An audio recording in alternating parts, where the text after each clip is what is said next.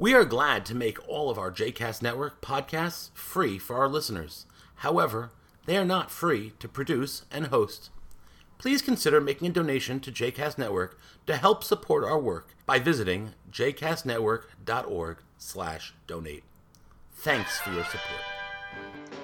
You are listening to Pop Torah with Rabbi Knopf and Olitsky, a JCast Network podcast. For more information about other JCast Network podcasts, please visit jcastnetwork.org.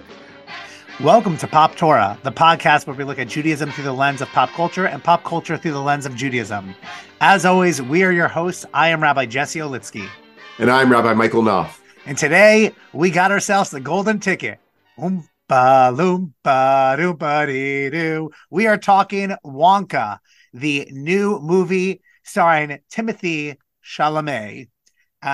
And it is a prequel to Charlie and the Chocolate Factory, really to Willy Wonka and the Chocolate Factory. It's a prequel to the Gene Wilder movie, a prequel to the 1964 Charlie and the Chocolate Factory novel by Roald Dahl, the anti-Semite, which we'll talk about later. But Mike, why don't you start us off and telling us how you spent your family's winter break seeing Wonka, just as I did, just as most of the world did. That's right. So Wonka, as you said, is an adaptation of the Roald Dahl novel, Charlie and the Chocolate Factory, which was turned into first the movie Willy Wonka and the Chocolate Factory, starring Gene Wilder, and then later adapted by Tim Burton into Charlie and the Chocolate Factory, starring Johnny Depp as Willy Wonka. This movie and then became a Broadway musical. The Johnny Depp version? The Charlie and the Chocolate Factory as a whole, the story. How about that? This movie seems to me to effectively pretend that the Tim Burton version does not exist, was never made, and you are right that it does allude to and do a lot to nod to the Gene Wilder version. It is set up essentially as a prequel of sorts to that. It's not quite. They certainly have a through line to that movie, although it's not quite clear, in my view, that it is that it's intended directly to be a prequel to that movie. Other than sharing obvious connective tissue between the two. But anyway, it is an origin story of sorts for Willy Wonka, which we don't get in the Gene Wilder version. We do get in the Johnny Depp version. The Johnny Depp version explores or imagines some of Willy Wonka's backstory. This movie also explores Willy Wonka's backstory, but does so in a substantially different way than the Johnny Depp version. This imagines Willy Wonka being an orphan of a mother who didn't have a lot of resources, but gave him all of her love and taught him how to make chocolate. And he set out to become a world famous chocolatier, goes with 10 silver pieces in his pocket to a new country to start his own chocolate business, his own chocolate shop in honor of his mother's memory. But when he gets there, he loses all of his money pretty quickly in the first few minutes of the movie. Really clever device.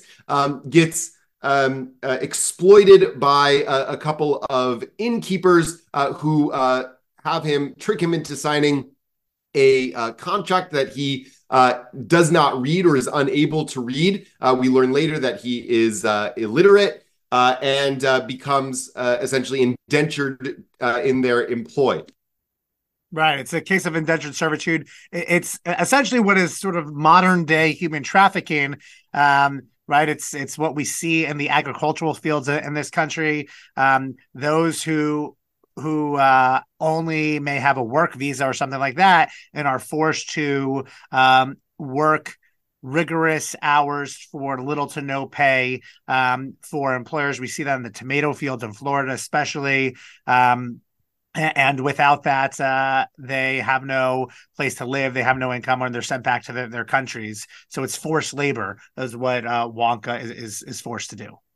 Right, exactly. And we find out a little bit later that he is not the first person that these innkeepers have tricked and exploited in this way. They have a whole sweatshop in the bowels of their inn that they rule with an iron fist and prevent leaving. But Wonka, through some ingenuity and friendships with the clever inmates of this inn, figures out how to get his chocolate to market, make the money to secure his freedom and his fellow inmates' freedom, and to make his chocolate shop. However, there is a chocolate cartel in this city led by the infamous villain Slugworth, who is, of course, a major feature in the other Wonka pictures and in the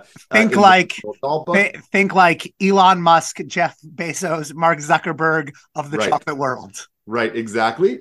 And they do not want a competitor. They have done everything they can to effectively stifle all competition in the chocolate business, to make it impossible to sell chocolate or to have a chocolate shop in their town, and also to dilute the product that they are selling to maximize their own profits, all while buying off essentially the police to make sure that they get away with it.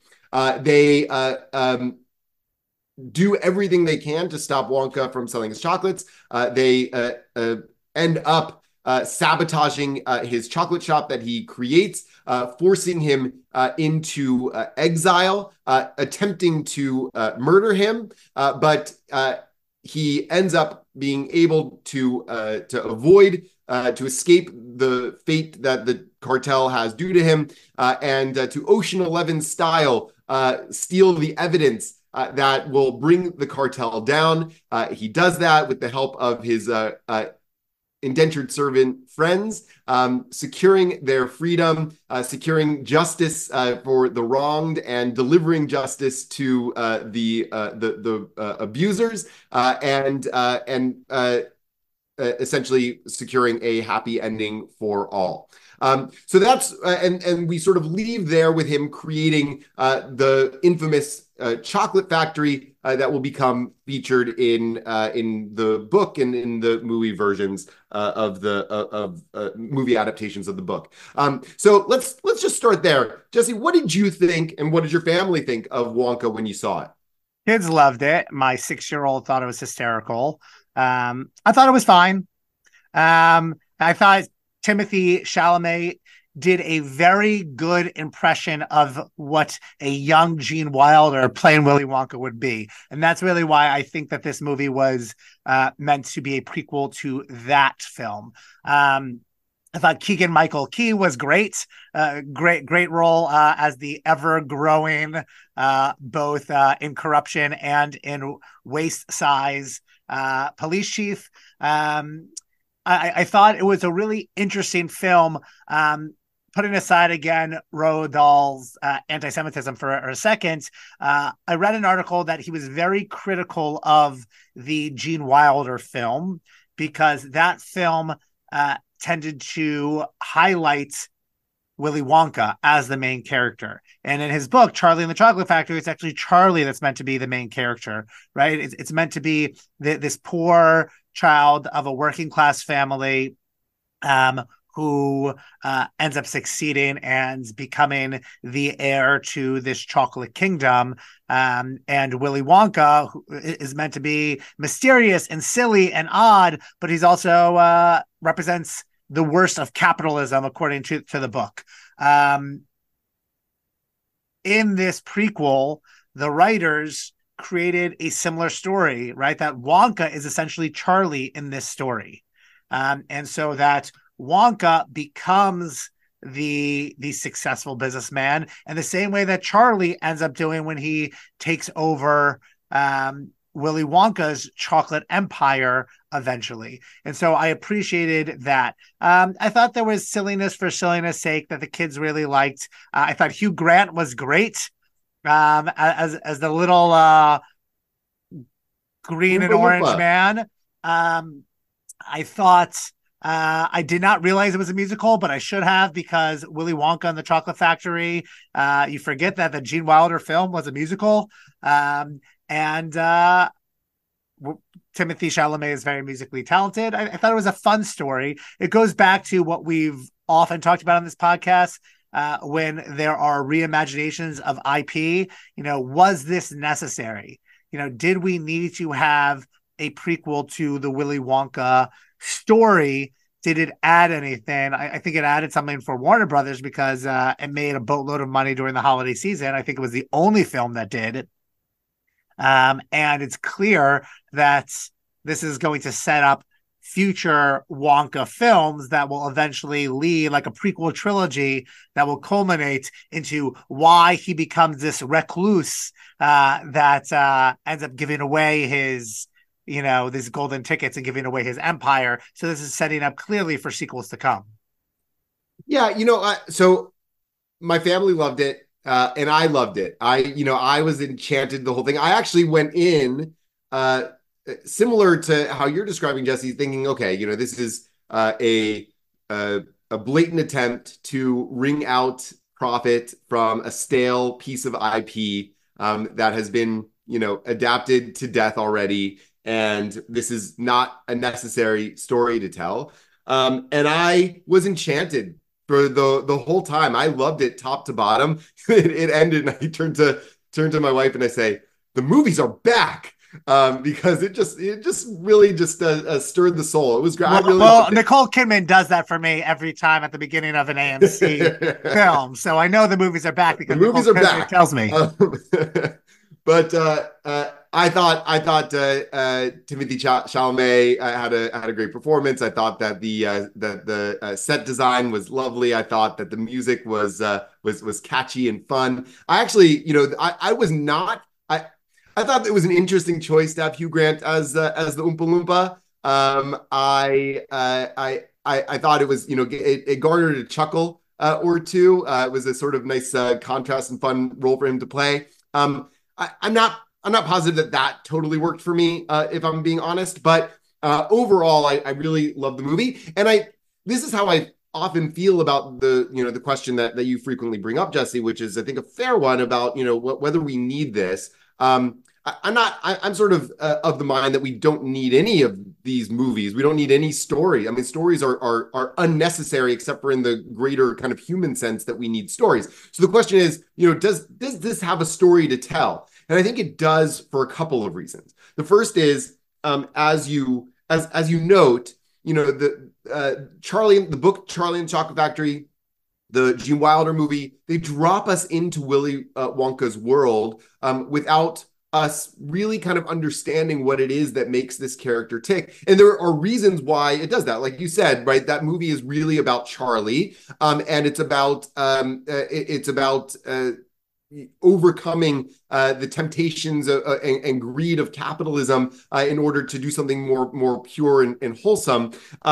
Gene Wilder plays a crazy person, right? And I don't know, I don't mean that in a bad way, but he is goofy. I don't know if he's crazy. That I think is that's a complicated and challenging part. That's why I think there is room to explore the backstory, because we don't quite know what's going on in Willy Wonka's head in the course of that movie. There is a darkness there for sure. He doesn't seem to be insane, or as Timothy Chalamet says in this, completely insane, totally nutty. But there certainly are glimmers of insanity in it, or at least intimations of insanity. At least he appears to the outside to be off his rocker a little bit in that movie. But I don't think we're led to believe that he's actually an insane person in that movie. I think he's deliberate and purposeful in what he's trying to accomplish in that movie, as crazy and as deranged and as dark as his plan is. This movie, I think, sands off some of those edges. So Wonka is not dark at all in this movie. Do we get glimmers of how he could become that? Maybe, because he has been you could see how he might become eventually jaded by the world in which he is trying to be pure and good and operate, and see time and again how the system is perpetually rigged to work against people like that, and how it's hard to be a good person in a weary world, as Gene Wilder's character puts it in the 70s movie. So I thought that this movie had an interesting story to tell about how that Wonka becomes that Wonka, that I think was better than how Tim Burton's version tries to set that up in the course of the Charlie and the Chocolate Factory movie. There, I think Wonka is presented as much more off his rocker, and much more deranged because of childhood abuse that he's trying to then impose on these other children. So that version was much darker, and I think it had a compelling case to make. Right, it had a compelling case to make for a darker Wonka. This has a compelling case to make for a lighter Wonka that has a dark side to him that maybe we start to see glimmers of, but this was not really interested in showing a dark Wonka at all. Yeah, I think that's fair. I think what this movie does, and this is the positive, right? It instills in children again the importance of dreaming big, right? And in adults, right? The importance of believing that your dreams can come true and nothing is going to stop that from happening, right? There's a great scene when he opens up the chocolate shop, and it looks like an early version of his magical chocolate factory that we see in the Gene Wilder film, with the chocolate waterfall and the chocolate river and all this stuff. And then you see behind the scenes, his friends who are also indentured servitudes in the indentured servants in the laundromat, that they're working the mechanics behind the scenes to make all that work. That it's tricking your imagination. That seeing is believing, and that's I think the message that dreams do come true because seeing is believing. It almost reminds me, in some ways, maybe it's just because we just read it in Torah, but of the Joseph story and the Joseph narrative of refusing to let any barrier get in his way from making his dreams come true, and becoming the hero in his own story. Right. I think that there's an element of it that's also saying dreams come true for the good, right? Like, so, goodness, altruism is rewarded, and that greed is ultimately gets its comeuppance. And that, that was certainly present in this Wonka, and was basically the point or the message of the Gene Wilder version, was that Charlie ultimately inherits the factory because he returns the gobstopper, right? He so shines a good deed in a weary world, right? He's the only one who is willing to give up on his greed in order to do the right thing, and so you have that in this one too, that all of the greedy and corrupt people in the city, the cartel.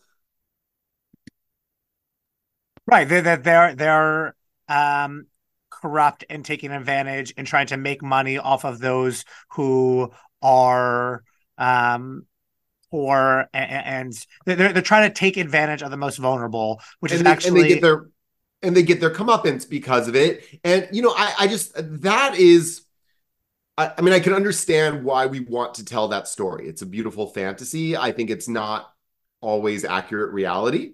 And I think that, we see in our culture, we see in our politics that it sometimes appears that if you are, wealthy and powerful enough, and flagrant enough in your greed and avarice, that no consequence can touch you, and you can, ascend as high as you possibly can, and that the good people are suckers. No, but it's like, but it is, if we look at the realities of capitalism in the world we live in, when you have like Jeff Bezos paying $0 in taxes in a year. And you have those who are working class struggling to make ends meet, and their tax dollars are increasing. That doesn't make sense. Right. When you had Trump, who was giving tax breaks for the 1%, and then you had to increase taxes for everybody else as a result, that doesn't make sense. Right. So we do have in our world, something that the rabbis of the Talmud observed, very starkly, right? Rasha ve'tovlo, tzaddik v'ralo, that there are evil people who experience good and good people who experience bad in their lives, and there isn't always a clear relationship between goodness and success and evil and failure. Sometimes that happens, but often it doesn't. The universe is in some ways, or the world in which we live is in some ways amoral, and evil is sometimes, if not rewarded, profitable. Right. So what? Because I think that the Jewish tradition tries to wrestle with that question a lot. Sometimes saying, well, evil's rewarded in this world, so that they get a taste of good that will be offset by eternal punishment, and that the righteous are punished for their transgressions in this world. That's why they suffer, so that they are, free and clear for eternal reward. That's one way that the rabbinic tradition tries to deal with this problem. But in the wake of the Holocaust, we continue to wrestle with this problem. With modern events in Israel, we continue to wrestle with this challenge of evil not seeming to always get its comeuppance, and on the contrary, it seeming to be sometimes profitable. So I'm wondering, Jesse, how do you think about that, or be in conversation with Wonka from a Jewish perspective, given that reality? Yeah, I think this is right. Timothy Chalamet's Willy Wonka is idealistic in nature. And this story tells the idealistic version of the world that we believe in, even if we know it's not the reality. That if you work hard, if you do what is right, then you will succeed, right? We struggle with that because we know that's not the reality, right? We know the reality of theodicy. We know that bad things happen to good people. And as you said, we know that sometimes the greedy get richer. However, I think what this movie is really telling us is two things. One, it tells us the importance of taking care of the most vulnerable, which Torah tells us, right? Torah tells us simultaneously, juxtaposed 3 verses apart, that there shall be no needy among you. But then it also tells us, as long as there are those who are needy, you should not close your hand and your heart to them. They are two simultaneous tasks. It's an understanding that one is a reality that we strive for, but we also know may be unachievable. But until we reach that goal, we have to make sure that we provide for those who are more vulnerable rather than taking advantage of them. Barbanel makes a very interesting comment on chapter 15 of Deuteronomy when he talks about the importance of giving to those in need. He says you do it for 3 reasons. One is you express mercy for the poor. 2, you recognize that those who are poor as your brother.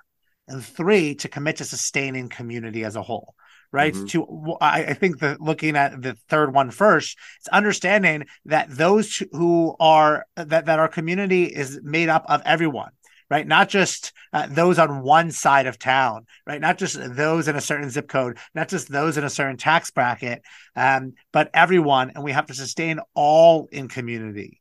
The second one is equally important, right? To understand the poor person as your family member, right? To say that they are no different than us, that they were once us. And that is what this movie does, right? The reason why Willy Wonka ends up choosing Charlie is because he was once Charlie. And that's not clear in the book. That's not clear in the film. And that's what the prequel successfully does, is it reminds us that even if it doesn't happen, right? Even if the Joseph story doesn't play out, right? That our dreams aren't always fulfilled. We should never stop dreaming. And we should always look to reward those who strive to do good over those who are corrupt. Yeah, I think that's right. I think that Jewish tradition would say, listen, there may not be a direct reward for altruism, goodness, kindness, the pursuit of justice in the world. The reward is corporate and aggregate, right? That we do these things first because they benefit other people, and not only ourselves, because it is a way to live with integrity, and a sense of satisfaction with who we are. And I think that we see that in the movie too, that the people who are engaged in these exploitative practices struggle with it. When we see that, kind of played out externally with Keegan-Michael Key's police chief character, that's played out. It's played out humorously, but it shows the level of corruption in society. Right. And it shows how there are intrinsic consequences to certain kinds of negative and oppressive, exploitative, and greedy behaviors. So that does exist, So like, Donald Trump may never go to jail for the crimes for which he's accused. But I have to believe there is some amount of inner turmoil that he lives with, that is harmful to him. He does not appear from the outside looking in to be a healthy, well-adjusted person. And that because all human beings are not all that different, I have to imagine that there is some inkling of a conscience even within him, that makes life difficult for him psychologically, internally. So I think that is true, but I think that the corporate aggregate longer term picture is that if we do the kinds of things that the tradition calls us to do, that the tradition recognizes as righteous, if we engage in those kind of behaviors, if we pursue justice, if we pursue peace, then ultimately we will succeed in creating a world in which greed does not triumph over need, as the movie continually says, in which everyone has enough, everybody is protected and cared for, and at peace. All may dwell under their vine leaf and fig tree with none to terrify them. Right? Right now, you maybe have an image of the wolf lying down with the lamb, but the lamb's not getting any sleep, right? But Isaiah says eventually, the prophet Isaiah says eventually the wolf will lie down with the lamb. That there will be a time, if we pursue it, that this kind of world is possible. But we may not experience the direct benefit of those things immediately. We're looking at a longer game. Yeah, I think all of that is spot on. Mike, can I ask you how we are supposed to grapple with this IP, right? That you said you loved, your kids loved, knowing that the creator, Roald Dahl, was quite the anti-Semite, and what our complicated history relationship with Willy Wonka, who's a beloved character, or James and the Giant Peach, or the BFG, or Matilda, or all these other stories that came to life should be. It's a really good question. I think that I don't think that there's a simple calculus for how to determine whether an artist should be persona non grata or canceled, however you want to use the terminology. If we ought not consume their art because of their beliefs or behaviors, and it's even more complicated when the individual is no longer alive, as is the case with Roald Dahl. And it sometimes comes down to a calculus of how important is that work of art to you, and how grievous are the person's crimes, and navigating, that algorithm for oneself. Deborah Lipstadt, the anti-Semitism envoy for the Biden administration, but probably the leading scholar of anti-Semitism in the world, or one of them. I heard her speak a couple of years ago, and she addressed Roald Dahl, and she said, "Well, we solve this problem by only checking his books out from the library, right, and never actually purchasing the books."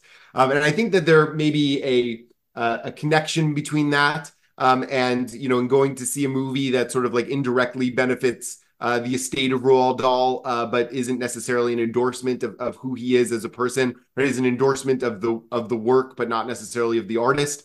I think that it's important, even and especially if we are going to continue consuming the art of Roald Dahl, which is, I think, justifiably beloved by a lot of people. I loved Roald Dahl books growing up without any awareness of his personal views and predilections. But it's important, I think, maybe especially if we're going to consume his work, to continue unearthing and holding to the light who he was as a person, to at least not make it uncomplicated to consume those works, and also to evaluate them through the lens of his own biography, right? Is there can we read an anti-Semitic subtext in works like Charlie and the Chocolate Factory? Maybe apparently that there was that there was some racist and misogynistic content in many of his stories, and Stephen Roxburgh, who is his longtime editor, was noted that he was credited for cutting out much of that racist and misogynistic content so that it could be published and more successful to a wider audience. Right. So how do you relate to this, Jesse? I will note that his family and his company, the Roald Dahl Story Company, has apologized greatly for his anti-Semitism. Part of that is because they have a deal with Netflix going back to 2018 for $1 billion for the rights to 16 of his works that Netflix is turning into animated series and that sort of thing. But I think his children and children's children shouldn't be held liable for his own actions. I think that that's very important, right? When we talk about how we create a more peaceful world, that children should not be guilty for the actions of their parents. And I also think that. Can I just interrupt for a second and say that feels fair, but less fair if your major source of income is the work of your parents. That is absolutely true, and that is fair. I think that is 100% fair. That being said, I do think, in light of, this all came about with Roald Dahl, it's no different than J.K. Rowling, right? J.K. Rowling, who I would say is the most successful child author of the 21st century, has really turned into a fierce transphobe, and has done some really disturbing things that are transphobic, has really hurt the LGBTQ community. And similarly, do we not watch Harry Potter films? Do we not go to Harry Potter Land at Universal? Do we not read the Harry Potter books? That to me feels more pressing because she is alive than what we do with the IP of Roald Dahl, who is no longer living. That it doesn't benefit him the same way. Well, it's also really challenging because obviously there, words do hurt. And so, just having it's not as simple to say, well, a person has views or even expresses views, and they're not, there's a difference between words and actions, because as you said, for J.K. Rowling, she has said things that have, that contribute to a lot of pain and suffering for a lot of people, which is true of Roald Dahl too. But I do think that there is, certainly a difference between, somebody who has who either harbors internally or expresses externally distasteful views, morally abhorrent views, and somebody who commits violent crimes, right, is an unrepentant sinner. And so I think that is a distinction that may be worth considering, right? Is there a gradient of the actual crimes that we're talking about here? Is there a scale? And the other question, or the other, I don't know, consideration I would have is, I know a lot of Harry Potter fans who say this about J.K. Rowling, especially those in the LGBT community. They say, hasn't she done enough that, in other words, like, hasn't she done enough bad that we shouldn't compound on that, her taking away Harry Potter from us? Right. So, like, she's already put it out in the world. This is ours now. Even if consuming it is going to benefit her in some way, it compounds the pain on us to take that beloved work away. And we might be able to say the same for Roald Dahl, right? Isn't it enough that he was an anti-Semite that we don't have to hurt ourselves doubly by not being able to enjoy these really beloved stories? That's interesting. That if, right, at what point does something become intellectual property, and at what point, right, does it become the property of the audience? Property of the audience. And to take away Charlie and the Chocolate Factory, to take away Willy Wonka, to take away Matilda, to take away James and the Giant Peach, to take away all these things from children, it doesn't hurt Roald Dahl. He's no longer living. May it just hurt those who dream, right? I will give credit, right? Warner Brothers successfully turned this prequel into a story about dreamers, right? They had, taken away from his racist comments, they had people of color both in leading roles, right, and in roles of success and power in the film. And I think that there's a lot to that how do you reinterpret a story and shut down past bigotry in your reinterpretation of the story for the betterment of all? Well, that I think is something profoundly Jewish, right? Because I think that I might get in trouble for saying this if someone's listening, but for those of us who believe that the Torah was written by human beings, whether divinely inspired, however you want to understand that, right? I think it's pretty clear. Conservative Judaism believes, yeah. So, and I think it's pretty clear from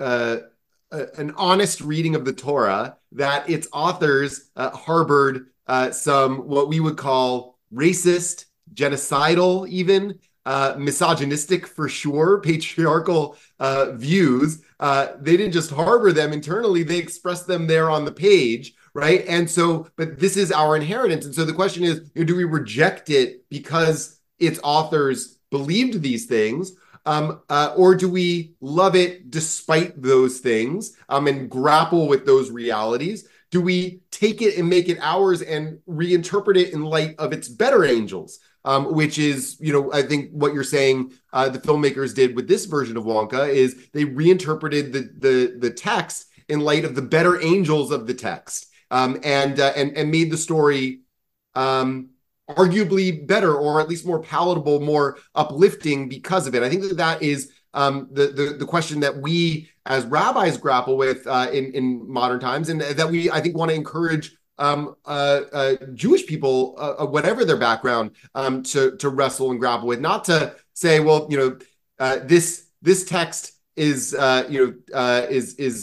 beyond repair because of these views, right? Not to totally jettison it and set it aside, but to hold that intention with all of the extraordinary beauty and richness and positivity of the text, and to know that for its bad and for its good, it's ours now, not the people who wrote it anymore. It doesn't belong to them anymore. It belongs to us, and it's ours to make of it what we're going to make of it. Right? That's Yeah, what the Talmud says, Lo b'shamayim hi, right? The Torah was given, and once it's given, it belongs to the people who own it. yeah, I think that's fair. Also, for what it's worth, the Board of Deputies of British Jews, which my understanding, I don't know so much about the Jewish community in the UK, but I think that is the equivalent of like UJA Federation, in North America.